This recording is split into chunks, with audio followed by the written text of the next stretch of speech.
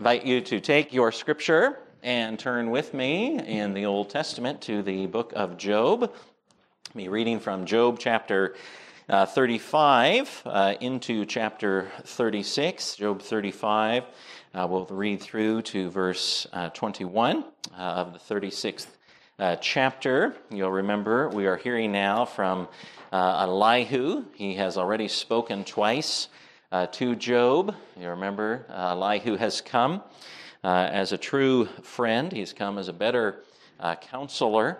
He's come as one who is for Job and with Job and wants the best for Job, but yet he knows that Job needs to remember certain things about God even in his suffering. And as he has been responding to his suffering, and Elihu has already reminded Job that God is greater than Job thinks and that God is just, and Job needs to remember these things in his suffering. And so we come again to Elihu and his counsel for Job here in Job 35. This is the word of the Lord. And Elihu answered and said, "Do you think this to be just? Do you say, 'It is my right before God,' that you ask, 'What advantage have I? How am I better off than if I had sinned?' I will answer you and your friends with you. Look at the heavens and see, and behold the clouds which are higher than you. If you have sinned, what do you accomplish against him? And if your transgressions are multiplied, what do you do to him? If you are righteous, what do you give to him? Or what does he receive from your hand? Your wickedness concerns a man like yourself, and your righteousness, a son of man. Because of the multitude of oppressions, people cry out. They call for help because of the arm of the mighty. But none says, 'Where's God my maker, who gives songs in the night, who teaches us more than the beasts of the earth and makes us wiser than the birds of the heavens?' There they cry out, but he does not answer because of the pride of evil men. Surely God does not hear an empty cry, nor does the Almighty regard it. How much less when you say that you do not see him, that the case is before him, and you're waiting for him. And now because his anger does not punish, and he does not take much note of transgression, Job opens his mouth in empty talk. He multiplies words without knowledge." And Elihu continued and said, "Bear with me a little, and I'll show you. For I have yet something to say on God's behalf. I will get my knowledge from afar and ascribe righteousness to my Maker. For truly my words are not false. One who is perfect in knowledge is with you. Behold, God is mighty and does not despise any. He's mighty in strength of understanding. He does not keep the wicked alive, but gives the afflicted their right. He does not withdraw his eyes from the righteous, but with kings on the throne he sets them forever, and they are exalted. And if they're bound in chains and caught in the cords of affliction, then he declares to them their work and their transgressions, but they are behaving arrogantly. He opens their ears to instruction and commands that they return from iniquity. If they listen and serve him, they complete their days in prosperity and their years in pleasantness. But if they do not listen, they perish by the sword and die without knowledge. The godless in heart cherish anger. They do not cry for help when he binds them. They die in youth, and their life ends among the cult prostitutes. He delivers the afflicted by their affliction and opens their ear by adversity. He also allured you out of distress into a broad place where there was no cramping, and what was set on your table was full of fatness. But you are full of the judgment on the wicked. Judgment and justice seize you. Beware lest wrath entice you into scoffing, and let not the greatness of the ransom turn you aside. Will your cry for help avail to keep you from distress, or all the force of your strength? Do not long for the night when peoples vanish in their place. Take care. Do not turn to iniquity. For this you have chosen rather than affliction."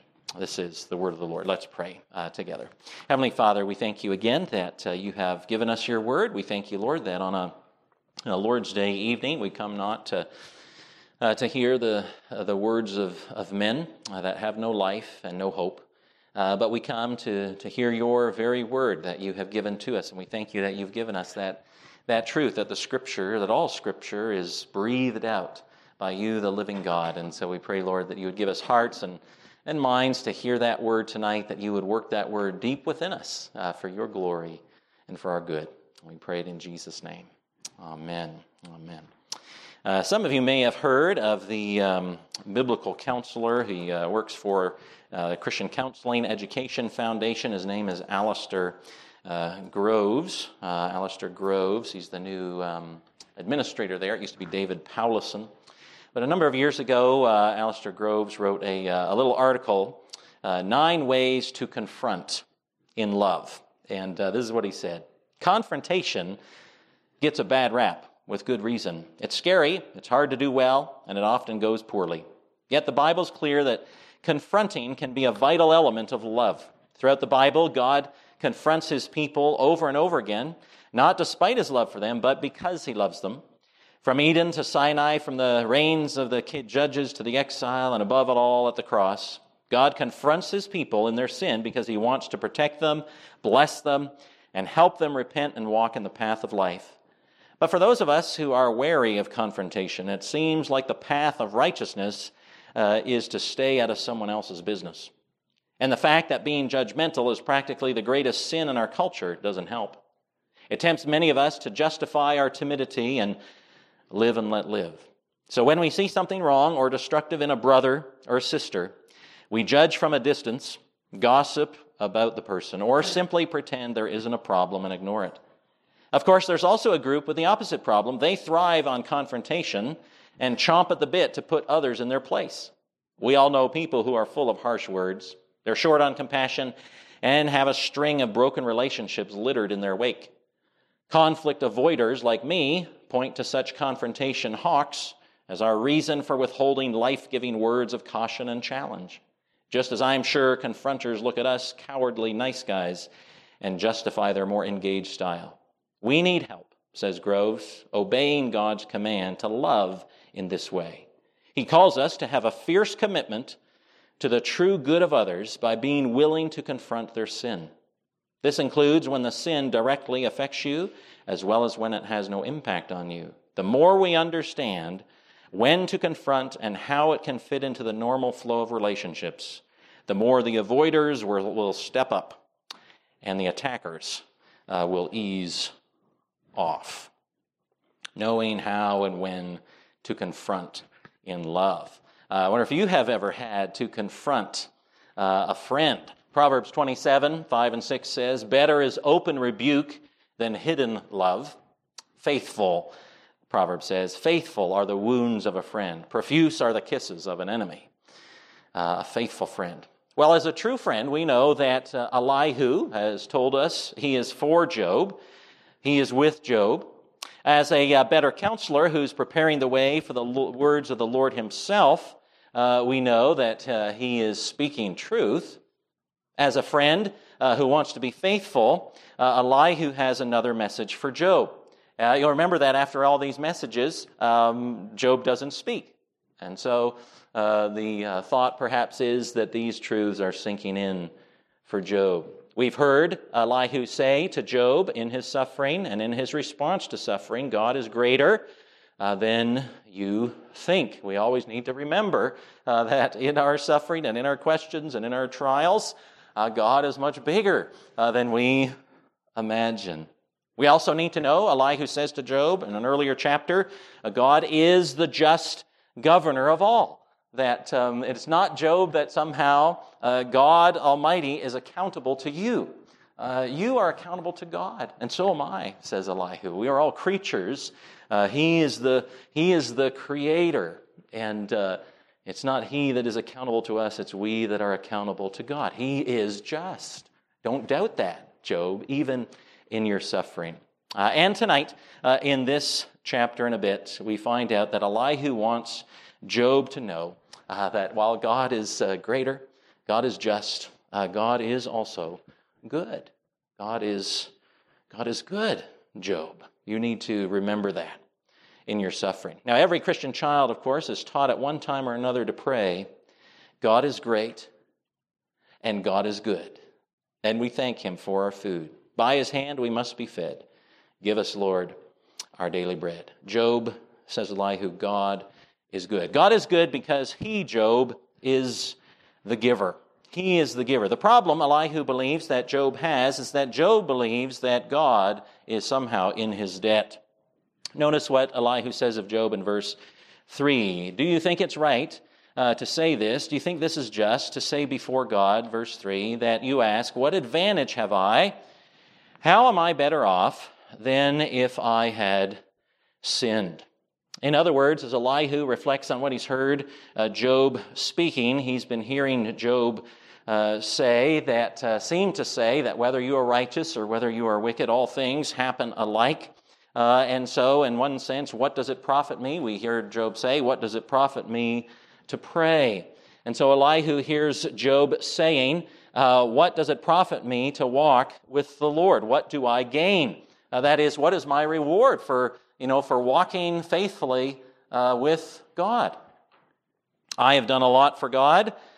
You would think he would take note of that and reward me accordingly. I have been good to him. And so Elihu says in verse 7, if you are righteous, what do you give to him? Or what does he receive from your hand? Elihu says to Job, that is, can we ever put God into our debt so that at some point we can somehow claim that God somehow owes us? What does it profit me to walk in the ways of God? And Elihu says, what have you truly ever given to God? Now, as we think about this, well, verse 6, notice what Elihu says. If you've sinned, what do you accomplish against him? And if your transgressions are multiplied, what do you do to him? Verse 8, your wickedness concerns a man like yourself, and your righteousness a son of man. And so as you look at those verses, it might seem that Elihu seems to be saying that God doesn't care about what happens on the earth.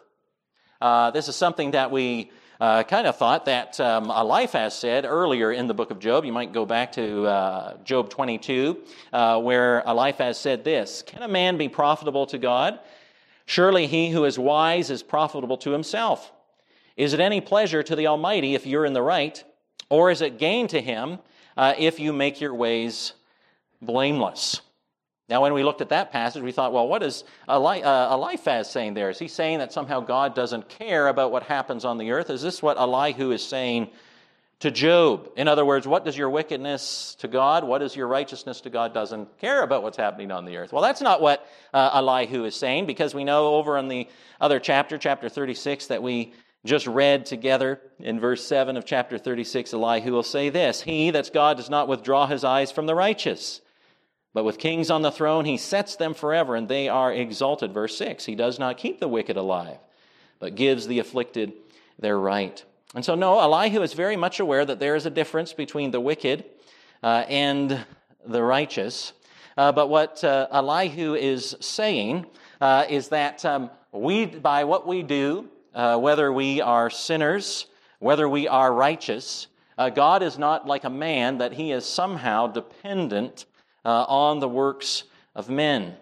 One author put it like this. Elihu's not suggesting that God does not care how Job or anyone else behaves. After all, he's counseling Job in God's name to cease fighting with God and to submit to him. So he clearly thinks our actions have moral and spiritual significance. So it's not that God doesn't care. He's saying that since we cannot affect the blessedness of God by our actions, there's no way we should expect to gain any kind of leverage with him. We cannot say to God, if I stop sinning, I expect you'll feel happier and reward me. Or I'm sure my good behavior has made your day better. So it seems to me that you owe me one in return. So to ask what advantage I may expect to gain from my piety is the wrong question. It's a question that reveals I have not properly taken on board the transcendence of God, and therefore his impassibility and immutability. Elihu says, Job, you are saying to yourself, what profit is it that I walk faithfully, that I cling truly to God? What do I gain from this? Elihu says, this is what you're saying, but you can't give, Elihu says, you can't give anything to God. I think of the scene in the New Testament where the Apostle Paul is proclaiming the gospel to the men gathered there in Athens, those who love to hear something new. Remember what he said? In Acts 17:24, "The God who made the world and everything in it, being Lord of heaven and earth, does not live in temples made by man, nor is he served by human hands as though he needed anything, since he himself gives to all mankind life and breath and everything." God is the one who gives to man life and breath and everything. And so he's not like a Roman or a Greek god, for instance, where, the pagan gods were those who, they gave them sacrifices because they believed that those gods were literally hungry and they needed food. And unless you provided it, they would go hungry. God's not one who needs, he is pleased to enter into a relationship with us. But Elihu says to Job, don't ever think that somehow you have God in your debt, so that you could say to him, I've done all this for you. Surely you will reward me for all the good I have given to you. We need to go really a step beyond Elihu. Job's not the only one, of course, to ask such a question. That is, what advantage have I? How am I better off than if I had sinned? Christians ask this question. It goes like this: why should I continue to walk faithfully with the Lord, especially if I encounter adversity? This is where the language of the Heidelberg Catechism that we went through some time ago is a great help. It's not wrong to ask, what is the benefit of walking with God? It's not wrong to ask that. Or what is the benefit of fearing God? In fact, Psalm 103 says, "Bless the Lord, O my soul, and forget not all his benefits." And so then in the Heidelberg Catechism, for instance, here are some of the questions from the Heidelberg Catechism, a Reformed confession, Reformed Catechism of the Church. Here's question 21. Are all people then saved through Christ, just as they were lost through Adam? Answer, no. Only those are saved who through true faith are grafted into Christ and accept all his benefits. Here's another question. How does the holy conception and birth of Christ benefit you? He's our mediator. Here's another question. What further benefit do we receive from Christ's sacrifice and death on the cross? Here's another question. How does Christ's resurrection benefit us? How does Christ's ascension to heaven benefit us? How does this glory of Christ our head benefit us? What do you believe concerning the Holy Spirit? Through true faith, he makes me share in Christ and all his benefits. How does holy baptism remind and assure you that Christ's one sacrifice on the cross benefits you personally? How does the Holy Supper remind and assure you that you share in Christ's one sacrifice on the cross and in all his benefits? Since we've been delivered from our misery by grace through Christ without any merit of our own, why then should we do good works? So that with our whole lives we may show that we are thankful to God for his benefits. So it's not wrong to know that, if I walk with... Yes, there are a flood of benefits. There are a flood of blessings that come to us through faith in Jesus Christ. But Elihu is saying to Job, God is the one who gives to us. God is the one who pours out his benefits upon us. We do not give anything to God. He is the one who pours out his blessings upon us. He is good. He is pleased with obedience. We do no good on our own strength, but by grace through faith in union with Christ, we're accepted, the Bible says, in the beloved, and then God is pleased with our obedience and faithfulness, and he will reward that faithfulness, the Bible says, in his time and in his way. God is good. He is the giver. We don't give to God. We receive all his benefits. God, Job, is good.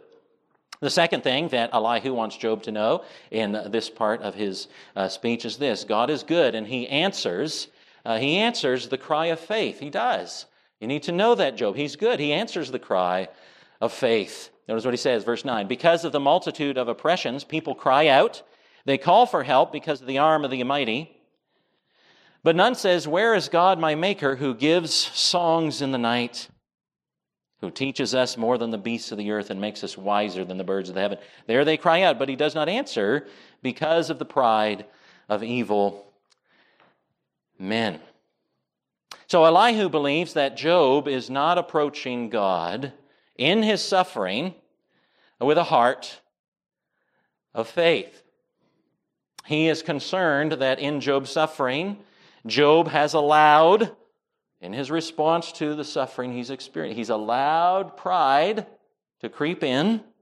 And more than that, Job is suggesting that despite the fact that he's calling out to God, that God doesn't see, that God doesn't care, and that he won't answer Job.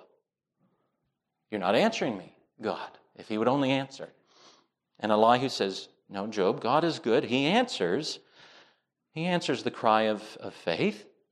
Elihu is saying that the cry of faith trusts in the goodness of God, even when the answer is long in coming, and even when the answer is contrary to our expectations, and even when the answer is no. And in fact, you know that the answer to Job's cry of why this suffering, God will not answer. Ever. In this book. Oh, he will speak.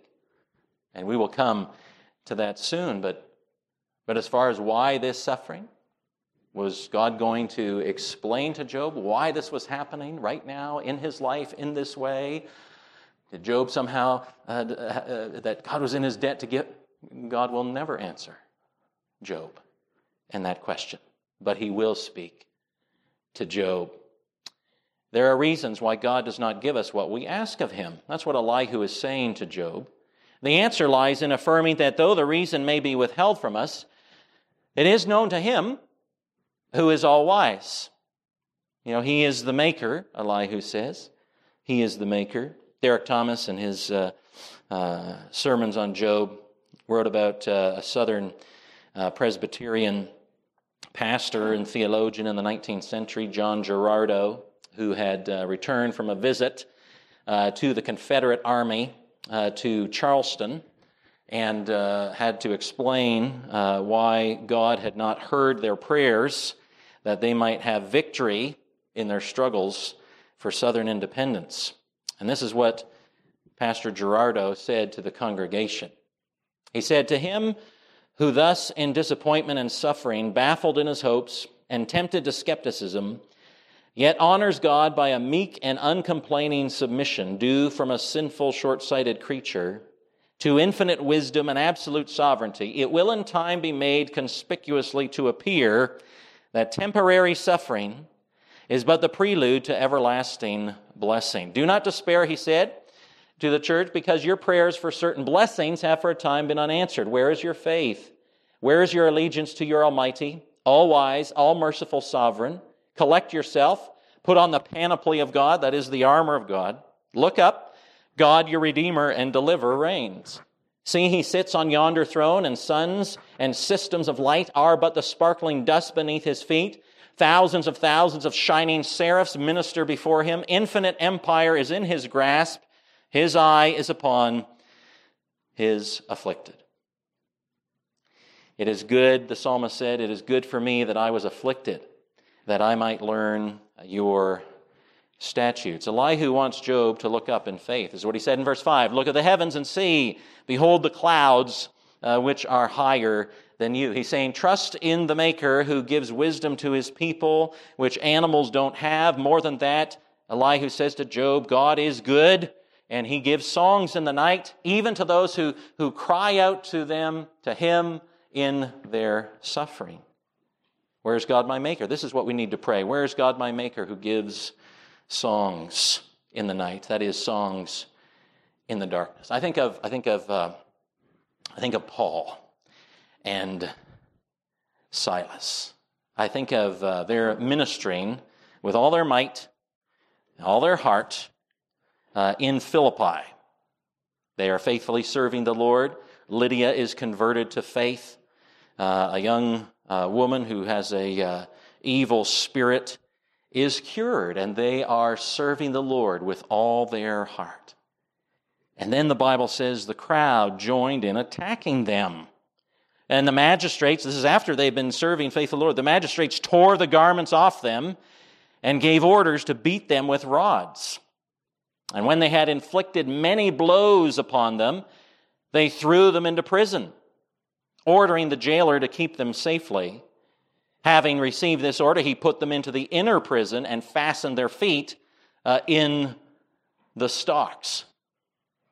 And so, Lord, I'm walking faithfully with you. What is my reward?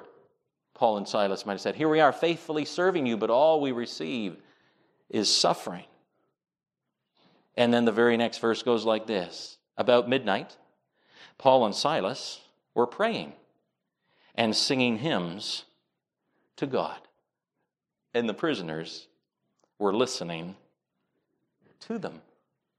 I don't know if you've read that passage, but that between verse 24 and 25, you're saying, what happens here? What happens between these two verses that you're faithfully serving the Lord and you're saying, Lord, what does it profit me to walk in your ways when I'm thrown in prison, beaten with rods? The Bible says, no, as they're in that prison, the Lord gives them a song in the night. And so as they're praying, they're singing. And their singing is used by the Lord in the lives of the prisoners around them. See, God is good. He answers the cry of faith, but Elihu has to confront Job. Verse 15, he says, and now because his anger, he's talking about God, his anger does not punish. He does not take much note of transgression. Job opens his mouth in empty talk. He multiplies words without knowledge. Job, you are saying too much to God. God is good. Job, don't expect God to answer you if you think God is in your debt or that somehow we have a right to be heard by the Lord. No matter how we approach Him, you need to come in faith. You need to come trusting that even though you don't know what the answer is, even though the answer might be delayed, even though the answer might be no, you still need to come before Him trusting, and you're multiplying words without knowledge, Job. This isn't good. Now you might say to yourself, well, wait a minute, maybe Elihu is being too hard. Maybe this is a Christian friend here that's being a little too hard on someone who has had all this suffering and in his response to suffering. Now maybe Elihu here is just being too hard. But he's not. He's actually anticipating, as a better counselor, he's anticipating what God Himself will say to Job. In the opening words of Job 38, when the Lord answered Job out of the whirlwind and said to Job, who is this that darkens counsel by words without knowledge?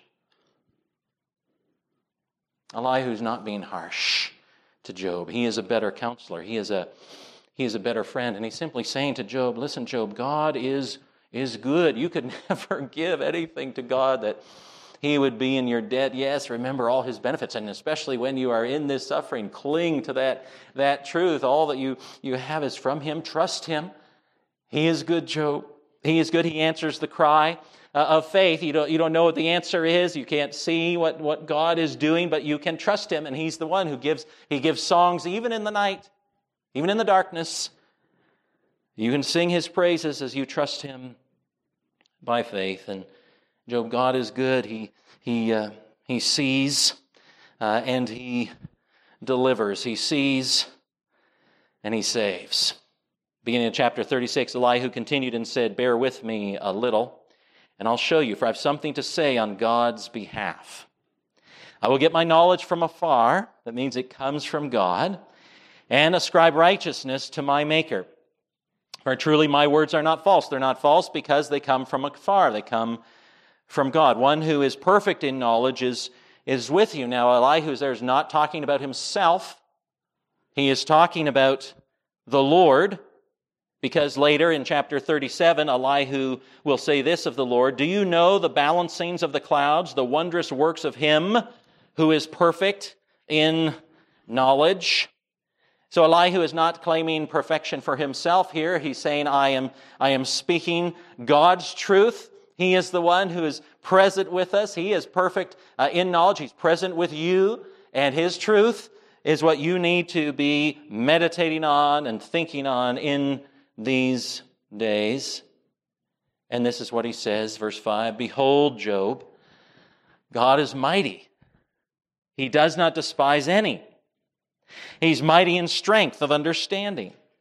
He does not keep the wicked alive, but gives the afflicted their right. He does not withdraw his eyes from the righteous, but with kings on the throne, he sets them forever, and they are exalted.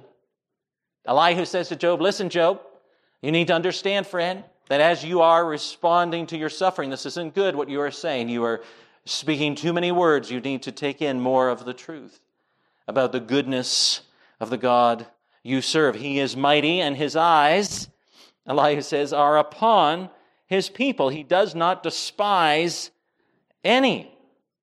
That's important. What he's saying is, yes, we've heard already, He's the creator, right? He is the potter, and we are the clay. He is the maker, but He has made us in His image, and He's made us for a relationship with Him. He's not made us to despise us or to hate us or to treat His creation lightly or to cast His creation aside. He's not made us as robots or machines. In fact, we know from the rest of Scripture, He makes a covenant with us. He's not like the gods of Rome and Greece who treat people like playthings or chess pieces on a board. Instead, the Bible says things of God like this, like Isaiah 43, but now thus says the Lord, He who created you, O Jacob, He who formed you, O Israel, fear not, for I have redeemed you. I have called you by name. You are mine.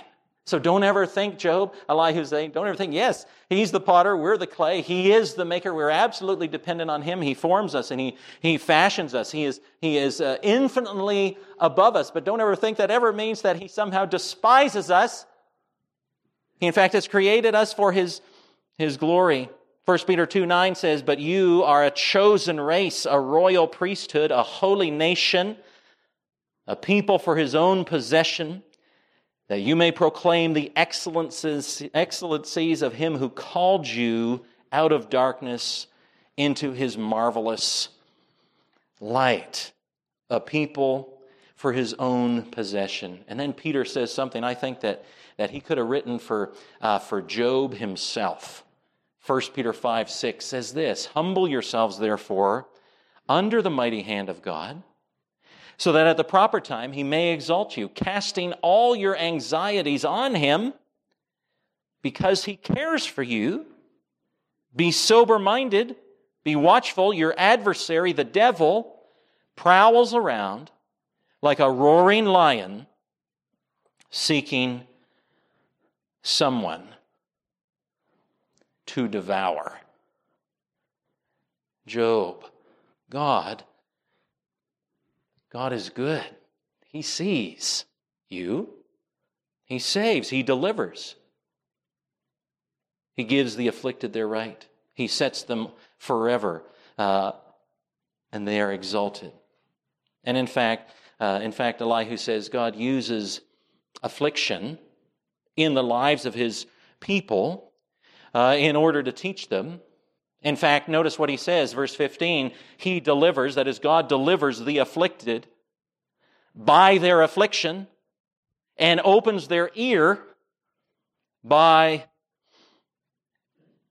adversity. What? Now I know you've heard of the prosperity gospel, right?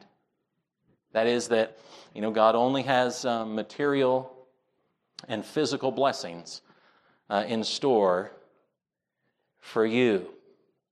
Well, here the Bible says there is something called the adversity gospel that is much more realistic and true. Job, God is good. And how so? And Job's saying, well, wait a minute, but I'm suffering. And Job says, He delivers the afflicted by their affliction. That is, He uses their affliction. How so? Well, He opens their ear by adversity. That is, that we are more prone to hear and to listen to the truth of God through adversity rather than prosperity. Have you found that to be true? When is it that you pray? When is it that you come to God in faith? When is it that you and I cast ourselves wholly on the purposes and the plans and the goodness and the grace and the sovereignty of God? When we've got our full bank account and we've got a great job and all our friends love us and we're popular at school and we're, business is soaring and booming and no health problems. We're just soaring, and we are so close to God in prayer. Well, I think all you have to do is compare the American church to the church in China and ask yourself, and as I ask myself, who prays more? The church in America or the church in China or the church in Africa, for that matter? Well, we'll have our answer there, won't we? Because we have such prosperity. And in fact, we've got people proclaiming that prosperity is the way that God works in the life of His people. And anything less can't be from God. And here the Bible says that actually God delivers the afflicted by their affliction. And He opens their ear by adversity. Job, God is good. You need to listen for Him. You need to trust Him. You need to speak less. And you need to listen more to your good and gracious God. Elihu's saying, Job, those who trust the Lord through affliction are greatly blessed. But those who don't listen through adversity, those who reject God, those who blame and accuse God, and those who will not trust Him in the dark will remain, says Elihu, in the dark. God is good. You need to trust Him, Job. He's greater than you think. He is the just governor over all, and He is good. And so you need to take care, Job. Take care. He closes this section with, well, Alistair Groves, as he was writing about confrontation, ended that article this way. He said, confronting is hard to do well, but don't be discouraged. It may not be as difficult as it seems. Many forms of confrontation are nothing more than a normal part of intentional and caring conversation. And don't forget, you and I needed to be confronted by love Himself. We have tasted and seen that He intervenes for our good, turning us from the wrong path and toward the way of life. So I pray, said Groves, for those of you who, like me, shy away from confrontation, may you cherish Christ's saving confrontation with you more and more, and may it overflow into love for others that refuses to stand idly by when brothers or sisters stumble or even lean away from the God who calls them out of death and into life. Elihu is such a friend. We need to know, don't we, that God is greater. We need to know, don't we, that God is just, and we need to know that God is good. Well, Elihu has one more thing to say to Job before his speeches end, and before the Lord Himself, after all these conversations where the Lord has been silent. One more speech for Elihu to set the stage for the Lord Himself to come and to speak to us in our suffering. So let's pray together. Heavenly Father, we thank You that You have given us Your word. We thank you, Lord, you've not left us to ourselves. Lord, to ourselves we are hopeless and helpless. And Lord, we recognize that sometimes your word comes to us and challenges us and confronts us. Lord, we know that even when we are suffering, we are called to trust in you and not to sin in our suffering or in our response to you, and to remember these great truths. You are much greater than we can ever imagine or think. You are the just God to whom all will give an account, and we might be able to stand before you because of Christ. And you are the good God. There are benefits that flow to us. We could give nothing to you for which we would place you in our debt. You are the one who pours out your benefits in Christ upon us over and over again. And so, Lord, we pray that when we do not seem to have an answer in our prayer, that we would know that we can still trust you, for you love us, you care for us, and we can cast all our burdens upon you because we know you love us. You have demonstrated your love for us in the sending of your one and only Son, even to die in our place. And if you have given us your Son, how much more will you not give us all things that we need? Help us, Lord, then, to trust tonight in your goodness to us, that you would be glorified. And we pray it in Jesus' name. Amen.